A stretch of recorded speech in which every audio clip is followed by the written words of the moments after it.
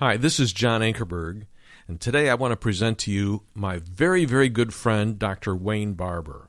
For 18 years, he was pastor of the huge Woodland Park Baptist Church in Chattanooga, Tennessee.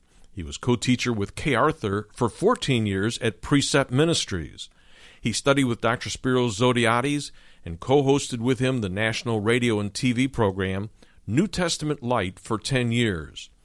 Wayne has taught the message of living grace, which is Christ in you, the hope of glory, all around the world. He is president, founder, and principal speaker of Living Grace Ministries. And in February of 2011, he returned to Woodland Park Baptist Church in Chattanooga, Tennessee, as senior pastor. Wayne's authored several books. The most recent one is entitled Living Grace, Letting Jesus Be Jesus in You. And he has also co-authored The Following God series of studies published by AMG. I hope that you'll enjoy listening to Dr. Wayne Barber. Would you turn with me this morning to 1 Corinthians chapter 7? We're going to pick up in verse 32 today. This is a long chapter. Have you noticed that? Verse 32, it just keeps right on going. And today, we're going to talk about our supreme goal. If someone were to ask you, what is your goal as a believer? Well, you ought to be able to say without any hesitation that the supreme goal of your life is to live as a surrendered vessel attached to Christ so that Christ now can do His work through you. The supreme goal of a believer is not whether or not they're married or whether or not they're single. Now, you tell that to somebody who's 18 years old looking for a wife or a husband, and they'll look at you cross-eyed. But the supreme goal of our life has nothing to do with being married or single in that respect. It has everything to do with being attached to Christ. Now, these other things may be involved. Certainly, they'll be a part of His will, but that's not the main focus of our living. Matter of fact, we saw in verse 29 through verse 31 the last time that we're to live totally attached to Him, nothing distracting us. Not our wife, not our joy, not our sorrow, not our business, not the things of this world. That closed us out in the last message. And this has been the silent theme of the Apostle Paul as he's been working his way through the questions that the Corinthian believers had written to him back in verse 1 of chapter 7. Now, whenever he suggests either remaining single or even getting married, we must factor in this supreme purpose that a Christian has. Being married or single is not Paul's total focus. Even though he's answering questions that have to do with that, he has a focus bigger than that. And so you must hear his answers in light of what he knows to be our supreme goal in life. I want you to go back to chapter 1, and we do this periodically, but it's helpful. You've got to remember this, and I just want to keep reinstating it. Verses 2 through 9 are a grid through which we view the whole book of 1 Corinthians. And it's marvelous what Paul does there. And one verse really is sufficient. Even though verse 2 through 9 is a series in itself, verse 2 tells us again. And I know this sounds redundant. We do it over and over again. But you can't miss it. If you get out of the context, you miss what Paul is saying. In verse 2, Paul shows us that as believers, we are the called out ones, ecclesia. We've been called out of the world's way of doing things, which means when we have a problem, we don't go to the world for the answer. We've been called into God's way of doing it. And so we must remember this. So when Paul answers us, he's not answering us like you'd find on Oprah. He's answering you like God would give you the wisdom to live. Because we're brand new creatures. We don't live the way the world lives. We live the way God tells us to live. We are the church of God. He says, not the church of man. He says, to the church of God, which is at Corinth. And we have been purchased by Christ's blood. We're owned by Him. So whether I'm married or whether I'm single has got to fit up under that. And it's whatever God wants because I'm His property. And so whatever His will is for me is individual, it's good, acceptable, and it's perfect. We're imperfect but totally sufficient in Christ. That's so important to remember. It's the church of God at Corinth. When I first studied that, I thought, Paul, have you gone nuts? Can that really be called the church of God at Corinth with all the problems Corinth had, living upside down like they were? But you see, what they did not in any way alter what God said they were. They were still who they were, even though the world couldn't see it. And so what he's trying to let them see is you're totally sufficient in everything that you need. You have Christ. You're my church there at Corinth. We're sanctified. By the way, that fact that we're complete in Christ, we're sufficient in Him. If you're remaining single, that's all right. You're sufficient in Him. If you're married, your sufficiency is in Him. Wherever you are, you have your completeness in Christ. We're sanctified. The word means to be set apart for God's purpose. To be taken out of the condition of being unusable in the virus of sin, having the cure of the blood of Jesus and been putting over into His kingdom, and now we're vessels for Him to use. So anything that we do, whether married or single, whatever decisions we make has got to line up under that supreme, eternal purpose. He bought me. He paid for me. He has a purpose for me, and I must live up under that. We're totally dependent upon Him in everything. He says to all of those who in every place, call upon the name of the Lord. We live attached to Him. That's our supreme purpose, is to be attached to Him, to be vessels with nothing distracting or hindering that purpose in our life. So with this in mind, as you look at chapter 7 and you take that grid into it, whether or not you're single, whether or not you stay married, whether or not you get married, none of that should ever be your focus. Your focus should be living attached to Christ, being a vessel through which He can use. Now, Paul knew that the problem of their flesh, knowing as he as an apostle was writing Scripture, that would be the problem of our flesh. It was the problem of his own flesh. You see, the flesh doesn't like to hear what God has to say. And we've seen him treat that matter in that little parentheses he puts in verses 17 through 24 of chapter 7 to remind them of these very things. He says in Galatians 5:16, and by the way, this is good to remember at times, but I say, walk by the Spirit, and you will not carry out the desire of the flesh. I'm glad it didn't say you won't have the desire of the flesh. Man, hallelujah. I thought those desires meant something else, but no. Long time ago, I discovered my flesh is going to have desires till the day I die, until the day God gives me a glorified body. But he said, you won't carry out the desire of the flesh. He says in verse 17 of Galatians 5, for the flesh sets its desire against the Spirit, and the Spirit against the flesh, for these are in opposition to one another, so that you may not do the things that you please. You see, marriage or singleness is never, ever to be the focus. But when you hear God's word concerning your individual situation, your flesh is going to rebel against what God has to say, because my flesh does not want to hear what God has to say. Therefore, we have to continually be reminded that we are purchased by His blood. We are owned by Christ, and that we have an eternal purpose, and that is to hear what He says and do what He says. Well, we come again to that very truth today. I mean, you think I'm just saying this to be saying it, but I'm trying to lead you right into what He's going to say today. He continues to come back to it. Very, very important to remember your focus.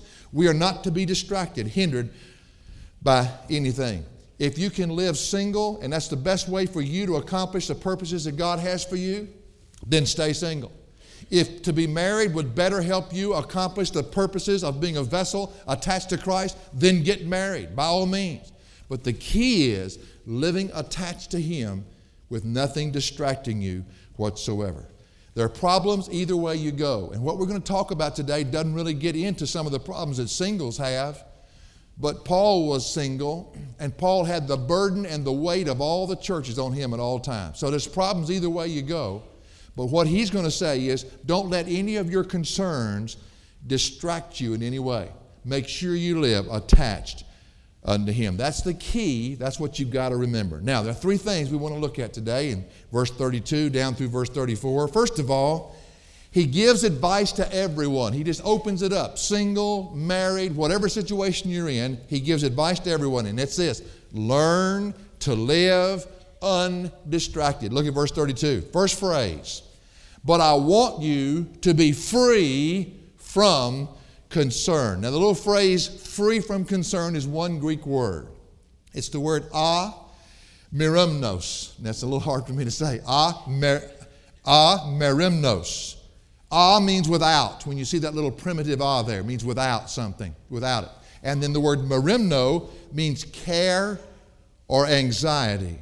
To be free from anxiety, to be free from worry. He said, I want you to be free from worry, free from anxiety. To be without anything in your life that pulls you off the path of your supreme goal in life, which is to live attached to Jesus Christ. And the word has the idea, merimno, to be divided.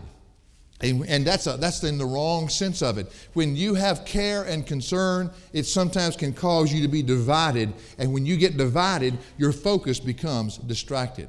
The root of merimno Without the little prefix without, is the word that means, well, actually it has two different meanings in the New Testament. One is a good meaning and one's a bad meaning. The word meramno itself means to care. Nothing wrong with care. It means to be careful or full of care about something, to be concerned.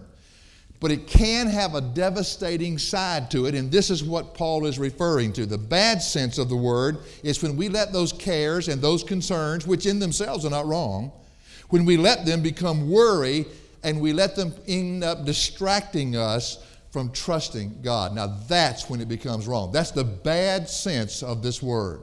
And that's what Paul is referring to. I want you to be without this kind of anxiety with this worry. Now how can something good, like caring for something and being concerned about something, how can that become bad? Well, when you let these things, circumstances, people, whatever it is, all that care and concern that you have, and you let it pull you off your track of being attached to Christ. When you let it overwhelm you, one of the truths that God has taught me over the years is whatever's over my head's under His feet. That's always a good thing to remember.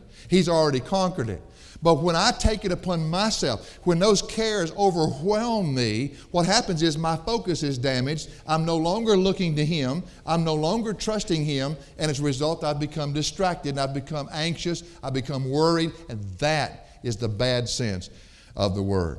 As a result, you're pulled off your course of your walk with Christ. Now, let me give you an illustration of that. Maybe you are married to someone and you have dreams and you care for that person. Your compassion is there. But there's some things unexpected that happen in that relationship. And let's just say there's a trauma of some kind, maybe an illness to the one you love. You weren't expecting that. You care for this person. But all of a sudden you forget that you can roll that care over to Christ, that you're not there to determine your outcome, that God will determine it if you'll just surrender to Him. And you forget to do that, and suddenly the care that you have for that loved one, the concern that you have for that loved one going through what they're going through, overwhelms you and begins to sour in your life, turns you bitter, and this immediately shuts down the process of your living attached to Christ. Now we can just take those and magnify those illustrations 100-fold. And that's what he's saying. Your concern is right, but you always as a believer are to let life work for you, not against you. These things are not to overwhelm you and cause you to be anxious and to divide you. These things are simply to be rolled over to Christ because you can't handle them, but He can. Learn to depend upon Him. That's the whole essence of verse 2 that we quoted a few moments ago. You see, these cares and concerns can be channeled the right way, and they don't get in our way of walking with God if we handle them correctly. This is what Paul says in Philippians chapter 4. You might want to turn over there with me, verses 6 through 7. Very, very significant to understand what he's saying. He uses the term anxious, and it's the term meramno, the same word we're looking at right here. And he uses it in the bad sense, and he tells us how to handle it. Philippians chapter 4 and verse 6. He says, be anxious for nothing. The word nothing is a zero with the lid kicked off. Be anxious for nothing. Now I can hear somebody's mind say, oh, no. I got something I can be anxious over. No, you don't. Paul says, be anxious for nothing. That's a command. He says, but in everything. The word everything is a wonderful Greek word also. It means everything. But in everything, by prayer and supplication. Prayer has more to do with your attitude towards God and trusting Him. Supplication are the requests that you bring before Him. He said with supplication, with thanksgiving. Thanksgiving always implies looking back and being grateful. How many people can't trust God? Something's happened in their life. Somebody they dearly loved and were concerned about, but that divided them because they didn't do what Paul says to do here. They're not thankful for what God's allowed it to happen in their life. As a result of that, they're bitter. It shut down their prayer life. They can't walk with God. He says, and supplication with thanksgiving, let your request be made known to God. Let them be made known. Bring them to Him. Take those cares and those concerns and take them to Him. Don't try to handle them yourself. You do whatever you do attached to Him and in the power that He gives to you to handle those things. The antidote for anxiety and worry is trusting God. And so it can work for you, you see. For verse 7 says, and the peace of God. This is not the peace with God. That came at salvation. This is the peace of God. This is the rest that a lot of believers miss in their Christian walk because they're trying to handle everything themselves. instead of turning it over to God, letting God strengthen them. He says, and the peace of God, which surpasses all comprehension. If you've ever experienced it and you're walking in it this morning, you couldn't explain it to somebody if you had to. The mind will not comprehend it. Shall guard, shall stand watch over. And where your problem usually come from is your heart, that's where your emotions are, and your mind, that's where your thoughts are. And it's going to guard that, he says, in Christ Jesus. So there is an antidote for proper care and concern. But the bad side of it is, if you don't turn it over to God, if you don't allow Him to do through you what only He can do, if you're not going to live attached to Him, that turns into anxiety and worry, and it begins to hinder you and distract you in your walk with Jesus Christ. God will flood you with His peace. He may not change a thing in your circumstance. He'll change you in the midst of your circumstance if you'll walk attached to Him. But don't let the things of your life overwhelm you to where they hinder you in your walk. That's what Paul is praying. I want you to be free from this bad sense of the word. I want you to be free from anxiety, free from worry, the things that pull you off the path. Because if they're not properly dealt with, they will hinder and distract us. Now, Jesus uses the same word over in Matthew chapter 6. Look over there. Let me show you some of the things that can get you off track. Now, He uses it, again, in a bad sense. Not in a wrong sense, He used it. But in a bad sense, He's talking about the anxiety, the stress, the worry that comes when you don't trust God, when you're not living attached to Him, when you get off course and you let Him distract you. Matthew 6, and this is the classic Sermon on the Mount. Never a sermon preached any better, preached by our Lord Himself. And in Matthew 6, verse 25, look what He says. For this reason, I say to you, do not be anxious for your life. The word there has the idea of life, of the things that relate to the world that you live in, the things that are around you. He says, as to what you shall eat, there's nothing wrong with being concerned about that, is there? Some people say, Wayne, you're overly concerned with it, aren't you? No, but what you eat, he says, nor for your body, as to what you shall put on, clothing. Is not your life more than food, and your body than clothing? In other words, don't let these things get out of proportion. Don't let them come in and crowd out your walk with me. Trust me in these things. Verse 27, and which of you, by being anxious, can add a single cubit to his life's span? Verse 28, and why are you anxious about clothing? Keep using the word anxious.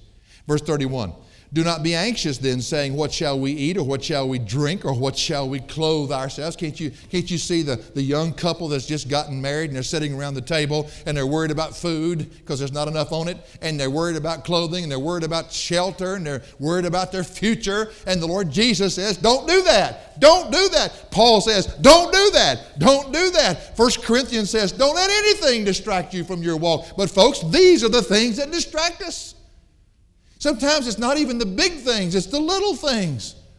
And we can't seem to walk on and trust God because something very little can come into our life and throw us off. And Paul said, I don't want you to be found that way.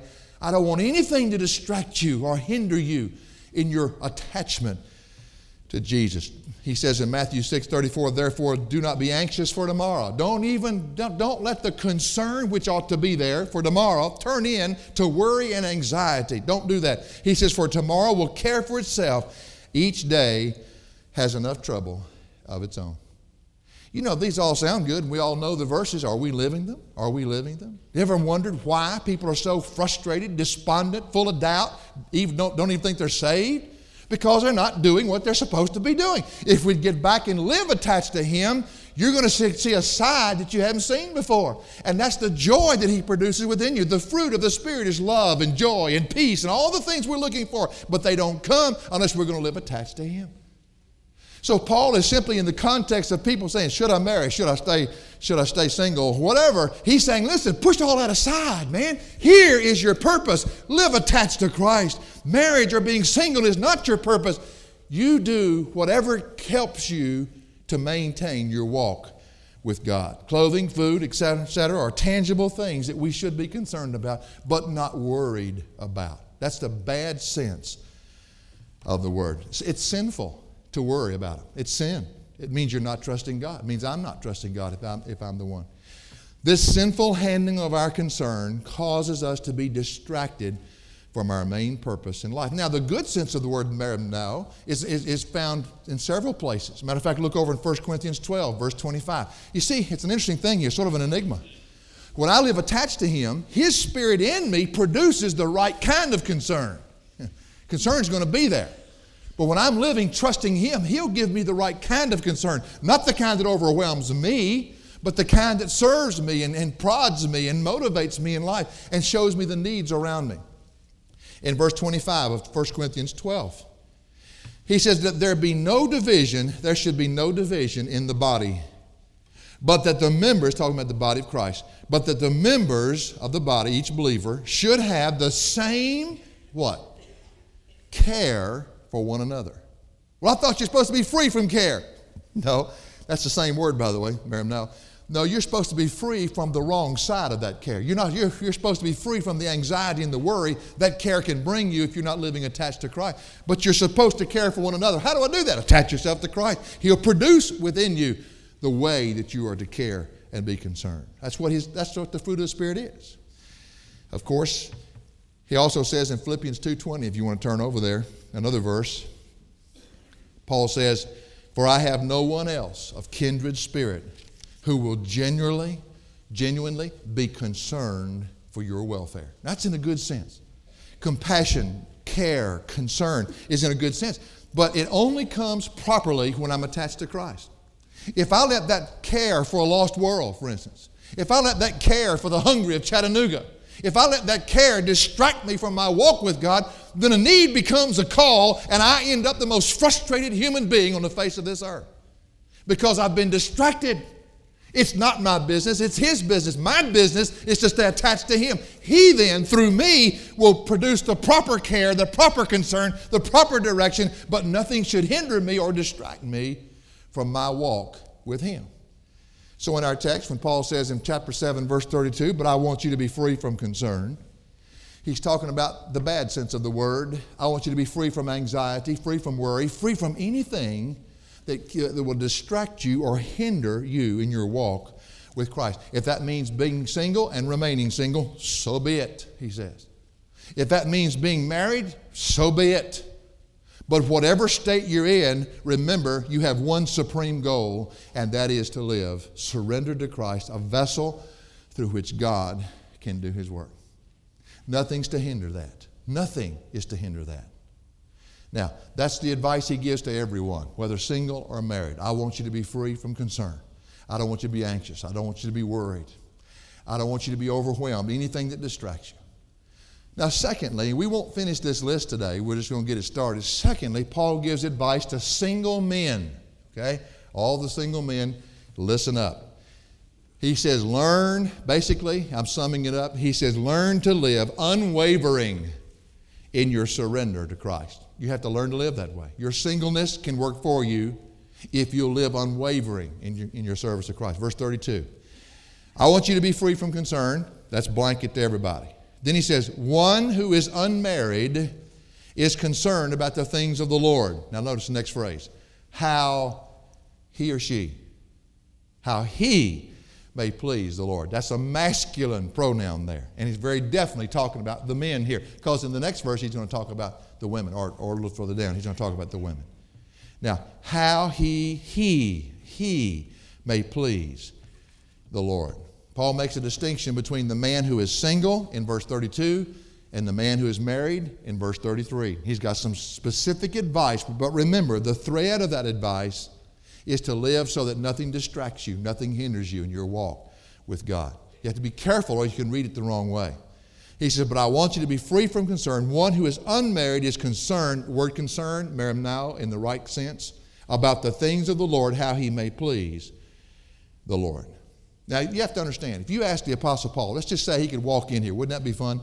I can't wait to get a hold of him in heaven. After about 1,000,000 years of being around Jesus, I want to sit down with the Apostle Paul for another 1,000,000.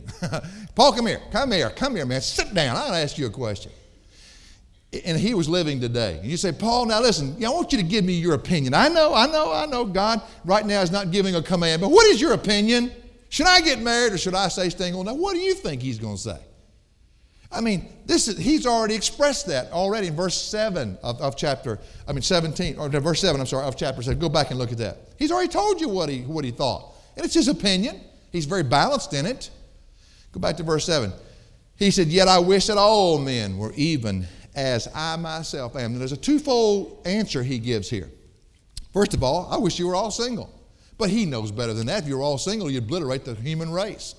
There'd be no children, there'd be nothing. He's simply saying, but when he says that you be as I am, he means content and undistracted in his walk with God as a single man. So you got to put those two together to understand the balance of what he said. But if you nailed him down and you made him give you his opinion, he'd say, I'd rather you be like I am, you see. There's nothing wrong with that. That doesn't mean everybody has to be single, but that's what Paul would say. Now, but Paul had the balance in the equation. He goes on in verse 7 and adds this. He said, however, each man has his own gift from God, one in this manner and another in that. In other words, if you're married, hey, that's fine. If God's given you the ability and the gift to do that, get married. If you're single and God's given you a gift to stay single, stay single. He knows the balance of that. He knows that he's just one man who shares a certain thought here. But the important thing to understand as he speaks to the single men is that his main thought has been not married, not single, but living undistracted, living attached to Christ, you see. In verse 32, it's important to review back what he's already said before you even get there. Now, if you don't, it may cause you to think that a single person's the only one serious about his walk with God. Do you ever get that impression reading it in a surface translation? I was reading that thing, I'm saying, hold it. What about people like me? That we're married. Am I not serious about my walk with God? Certainly we are. You see, if you read it wrongly, you miss what Paul is trying to say. In the statement, one who is unmarried is concerned about the things of the Lord. The word concern, is the word now, but this is in the right way. Paul says that the one who is unmarried has no excuse. Now listen to me. Not to have the purposes of God as his care and his concern. Single men, listen up. You have absolutely no excuse for not allowing God to be the single purpose of your life. That's what Paul is saying, and it's in the context of either being single or being married.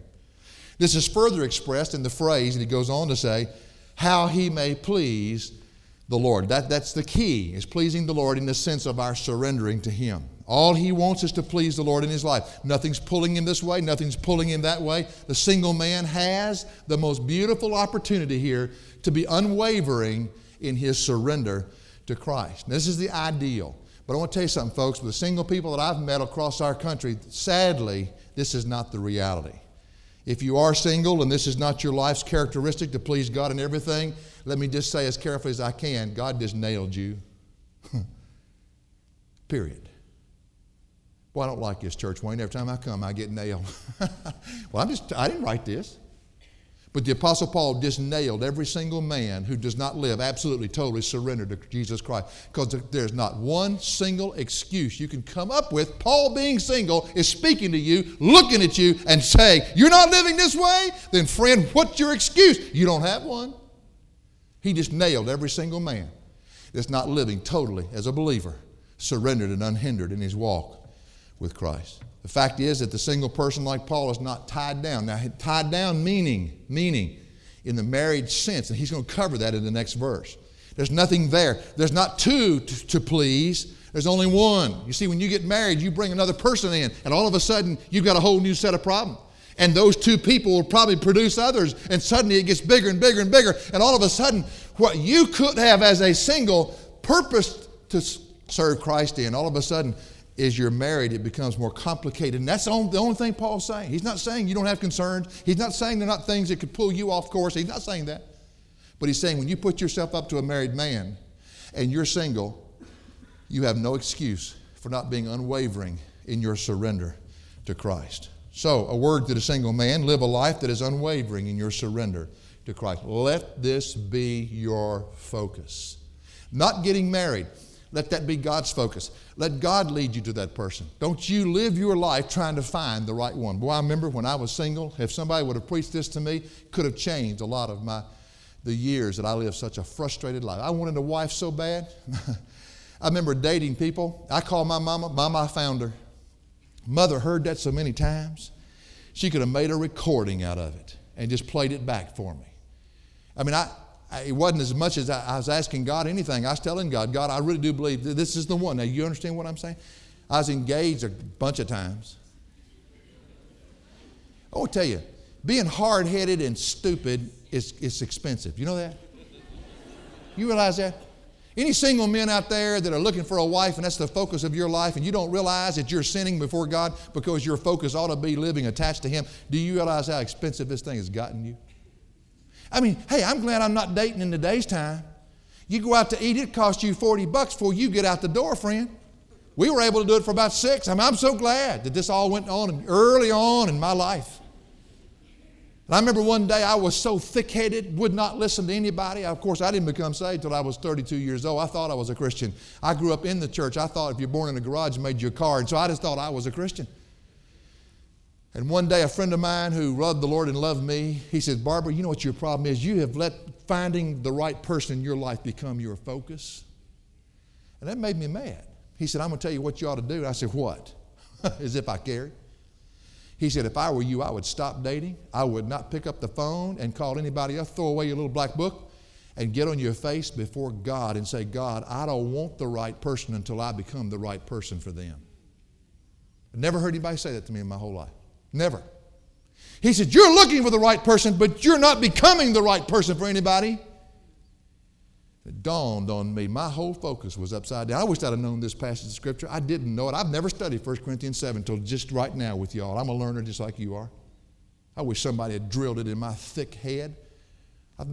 If you've made a dumb mistake or a stupid mistake in your life, I want you to know something. As your pastor, I guarantee you I can top it. I'm the most hard-headed, thick-headed, skulled person I guess you'll ever deal with in your whole life. Why I'm your pastor, I have absolutely no clue. Honestly, it's just grace for me even standing here today. The dumb things I've done in my life, stupid things I've done in my life, because I wouldn't listen and I wouldn't surrender. Well, one day after I quit dating, I just quit. This same friend called me up and said, I had a thought. My wife gave it to me, so it's probably a good thought. I listened, and he said, you know, there's this girl. Her name is Diana Barker. I had seen her in the Miss Kentucky pageant. Yeah. I didn't miss a lot. I mean, I might not be very smart, but I'm not blind. He said, you ought to call her up. You know, and it seemed like I had been a long period of time there, and I just sensed that maybe I should. And I called her up, and lo and behold, I've been married to her now for almost 30 years. And you know, it was like God was saying, son, if you would ever put me as your focus, it's incredible how I can give you everything you're looking for. You'll never find it in a mate. You'll only find it in Jesus. But if you let me, this thing works for you, single men. I want to tell you something. If you're looking for the right person and that you become your focus, that's stupid. That's stupid. Climb down off that pedestal and get down before the God and say, God, I want you to be the focus of my life. I want you to be the one who gives me what I'm looking for. And God, if you want somebody for me, then like Adam, will you bring the woman to the man? And I'll just listen to you and trust you till that time comes.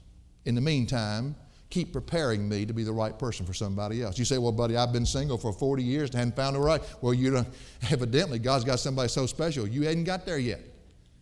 If you'd hurry up and stay surrendered, maybe God has something for you. But it's God becoming the focus of your life, not finding a wife. And so he says to the single men, you have no excuse, buddy.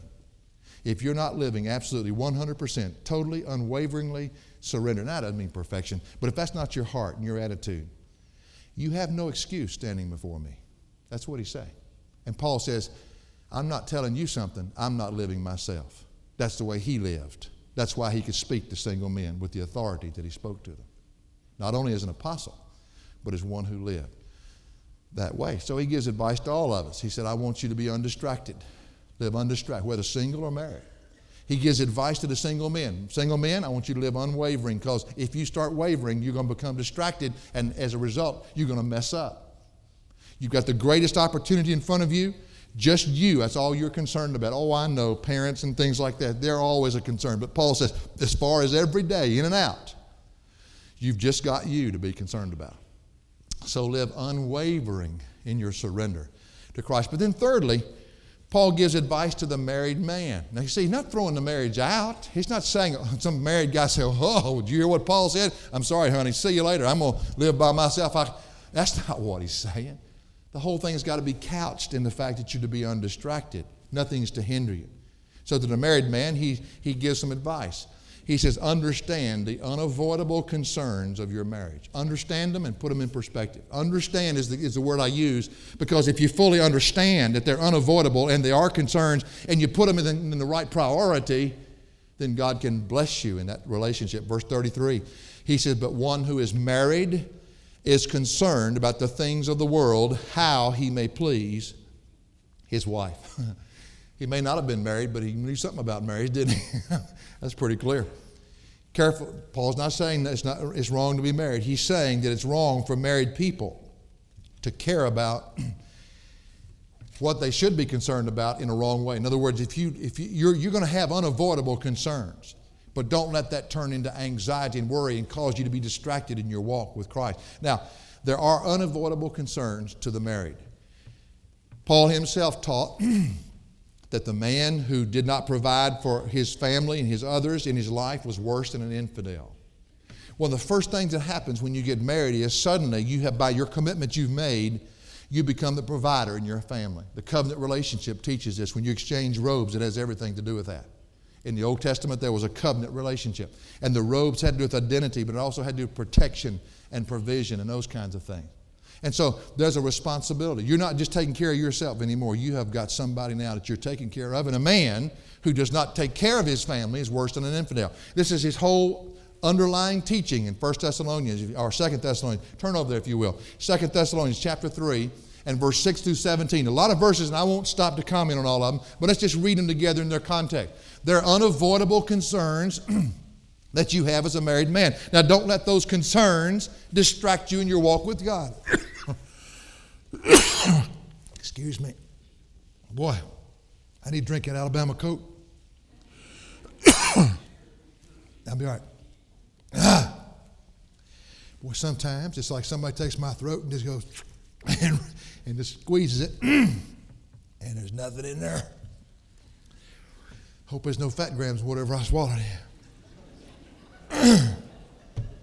Verse 6, 2 Thessalonians. Boy, that's fat grams. You know, Diana counts those fat grams that she doesn't eat. I count them as I eat them.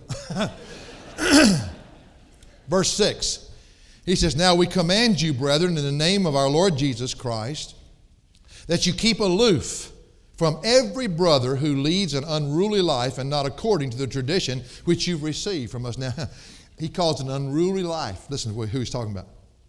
For you yourselves know how you ought to follow our example, because we did not act in an undisciplined manner among you, nor do we eat anyone's bread without paying for it. In other words, Paul said, we didn't come here as a freeloader.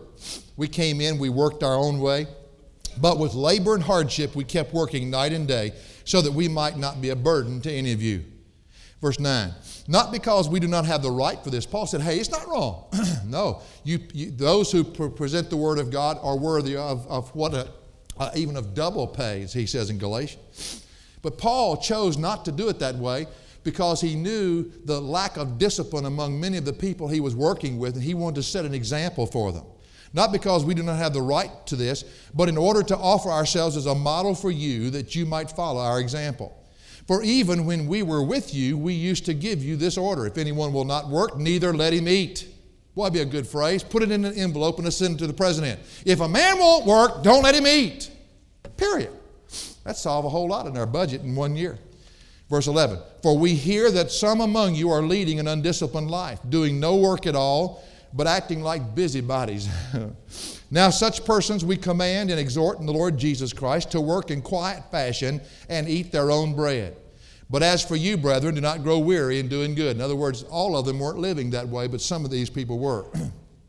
And if anyone does not obey our instruction in this letter, take special note of that man and do not associate with him so that he may be put to shame. In other words, if he won't take care of his family, if he won't provide for his family, then you treat him as one who ought to be put to shame. In verse 15, and yet do not regard him as an enemy, but admonish him as a brother.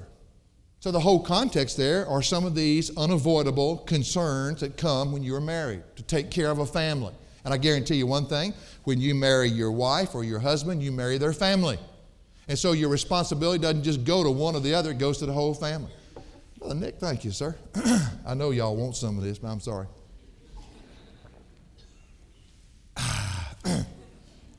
What's in that thing? I don't know, but it makes me feel better. Again, in 1 Timothy, Paul brings up the same thing. These are unavoidable concerns. Now, men that are married, understand you've got some unavoidable concerns. Don't let those concerns distract you from your walk with God. Let God comfort you and strengthen you to meet those demands, but don't let them distract you. Don't let them hinder you. They're going to be unavoidable. He says in 1 Timothy 5:8, but if anyone does not provide for his own, and especially for those of his household, he has denied the faith and is worse than an unbeliever. So immediately you see the responsibility that a married man has. You understand now the argument that Paul is giving. He's saying, you're a single man? Rejoice, son. You only have you to look out for, and you have no excuse for not living totally unwavering before God. But not for you that are married. You have unavoidable concerns. Don't let those things distract you either. You make sure you let God strengthen you to meet those demands, but don't let them distract you in your walk with God. A married person must deal with those unavoidable concerns. Now, Paul knows the married person is going to deal with things that a single person is not. A couple of these things he mentions specifically. Look back at verse 33, 1 Corinthians 7. He said, but one who is married is concerned about the things of the world. The word from married means not in the state of marriage. Now listen to me. It means you have made that commitment and one day made your vows. It points back to when you made your vows, when you made your choice. And what he's basically saying is with the choice comes a responsibility. And so he says to the one who is married then that he is concerned about the things of the world. Now, what are the things of the world? As I said earlier, there are two of you now. The decision to marry has now plunged you into all kinds of concerns that you didn't have before. The term things of the world simply means all those things that go along with living in this world. Now think about it for a second. You know, I never worried about anything. I'm just so grateful my father and mother were full of grace. Because I never worried about car payments or anything until I got to a certain age. And all of a sudden one day my dad just dumped them all on me. I mean, suddenly I have some concerns. But I was single, so I could handle those concerns by myself. But when I married Diana, gracious sakes alive. My room never looked the same. I mean, there were things hanging in my bathroom that I never thought would be hanging in my. All of a sudden, things changed. Life changed overnight. And suddenly it dawned on me there is another individual, total different personality, representing a total different family that I'm married to. Suddenly, 2 cars became an issue later on in life because of my schedule and what I do. We almost had to have 2, but we couldn't afford to. That became a concern. Suddenly, when the kids got old enough, matter of fact, when they went to, when did y'all stop eating at home, your meals at home? Do y'all remember when it was? I can remember. It was when Stephen started playing basketball at Macaulay and Stephanie was a cheerleader at Grace. I want to tell you something, folks. When Macaulay had a game down there and Stephanie had a game over there, Diane and I just passed each other and waved as we passed by. Our staple became a hamburger and French fries, whatever. How do you think I got as big as I got, man? When Stephen was hungry, I'd eat everything he'd eat. That was my problem. We had a funny thing happen one time. We used to go by Crystal every day on the way home, and we'd stop and get 6 cheeseburgers. Well, they're a little bitty. Crystal, 2 bites and that's not 6 makes up about 1. Get a whole bunch of French fries and we'd go home and then eat supper. And so I got to where I was eating the 6 cheeseburgers with Stephen and then going home and eating supper with him. And that's when we quit eating supper at home. And one day we were going on a missions conference down in Mississippi, a couple guys on staff, and I hadn't had supper. It was after a Wednesday night service. And we pulled in a McDonald's. It used to be the McDonald's over here at the highway. And we pulled in there, and I ordered 6 hamburgers. I'd forgotten that this wasn't Crystal. And the guys I were with was going, golly day, Wayne. I mean, are you all right? We were gonna eat supper in Birmingham, and I'm ordering 6 cheeseburgers to get to Birmingham. And I remember sitting there trying to eat those hamburgers, and I got to about the third one. I'm thinking, golly, damn, I'm full. And then it hit me. I mean, the sack was about this big. It hit me what I had done. But see, all these things became concerns that we didn't have before. We didn't eat at home. And people say, oh, you're not godly if you don't have family meals and devotion around the table at night. Baloney. Who in the world is that? Said that. Would you see me after the service? I want to find out what in the world are you doing? We need to see each other sometimes on 9 o'clock at night, 10 o'clock at night. The whole world changed. Concerns, constant concern. Concern about, now Stephen's in school. He's out in Portland and concerns. They don't have dorms. I got to help him take care of his apartment. I'm trying to help him with his insurance because he doesn't get out for another year. And if I make him go just work, he'll do that. He's a hard worker. But it would take him another 6 years to get out. I want to get him out. But I'll tell you what, when he gets out, woo, hallelujah, I'm going to party, son. So sad you're dead. You're out. But I can't tell you the countless times that these concerns have moved in on us. The health of somebody in your family, the expenses it takes, the house, the car. And Paul is saying, listen to me, married people, they're unavoidable concerns that you chose when you choose to marry. They're your responsibility, but now you don't let those concerns distract you from your walk with Christ. That's his point. And he just hastens to say, but if you're single, you don't have all those. You don't have all those. So therefore, you have no excuse at all not to live totally abandoned unto God. But when you get married, there are going to be those extra things. The word please means, he goes on and says, how he may please his wife. Oh, man, my time is gone. This is too much fun. The word please, I can't wait to get into this next time. The word please means to fit yourself to adapt yourself to. I got some of the funny stories to tell you how I did not do that right. I'll just tell you one, I got to quit. Good grief. But Dinah was pregnant. Had a month to go before she delivered Stephanie. And I'm trying to adapt her to me rather than adapt me to her. And I was going fishing, so I took her with me. A pregnant woman, in a 14-foot bass boat, aluminum, with me. And the mosquitoes, 9 gazillion of them. Well, anyway, I'll tell you about that next time. That's not the way you do it. But Paul is saying you have unavoidable concerns. And folks, listen, pay attention. Pay attention to the details. Pay attention to what he's saying. If you don't, you'll walk right out of here. And whatever's on you will distract you from being a vessel surrendered to Christ. I had another experience in my driving last night, or night before last. I spoke in Hendersonville, Tennessee, at a men's outdoor banquet, 480 men. I've been doing this for my 5th year to do it. First Baptist Church of Hendersonville. Bob Vereen, my good friend, Bob Vereen, gave me directions. And they were right, but I thought they were wrong. I didn't pay attention. And I'm riding on the other side of Murfreesboro. He said, hit 840 and go to I-40 west. And go one exit, hit 109, go to 109 bypass, hit 31 and go right into Hendersonville. Sounded simple to me, except I couldn't in my mind picture, where is Hendersonville? I know it's on the north side of Nashville, but I've always thought it was on the western side. It's on the northeast side. I see I-40, 840, I pull off, just like he said. I drove 20 miles, folks. If I'd have driven 2 more miles, I'd have realized I was right. He was just in the middle of nowhere. I turned around and came back. And I said, I'm going to go 840 west. There is no 840 west. It dead ends right there. So I either had to get on going back towards Chattanooga or get on going towards Nashville. So I said, well, maybe I missed it back up here. Maybe there's 2 parts to this thing. So I got off and went back towards Chattanooga. I got off the next exit and realized that wasn't right. I came back and I said, this has got to be right. Got back on it. Drove 20 miles just like I did before. I said, this is just not right. Turned around and came back. Went up I-24. Then I got to Nashville and I said, oh my goodness, I can't remember now how to get to Hendersonville from this place. So I took I-40 east to Knoxville. But as I was going out I-40 east, it dawned on me, wait a minute, I-40 east, if I'm going this way and I'm supposed to be coming I-40 west, I believe he might be right. Maybe I'll hit 109 down here. So I went all the way to 109 at Lebanon. Right before you get to Lebanon. And I turned on 109. And long story short, it should have taken me about 3 hours. It took me 4 hours and 20 minutes to get to Hendersonville.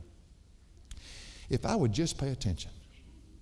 If I would just pay attention. Live surrendered to Christ. That becomes the solution to the problems you're facing. Father, for additional resources, log on to jashow.org.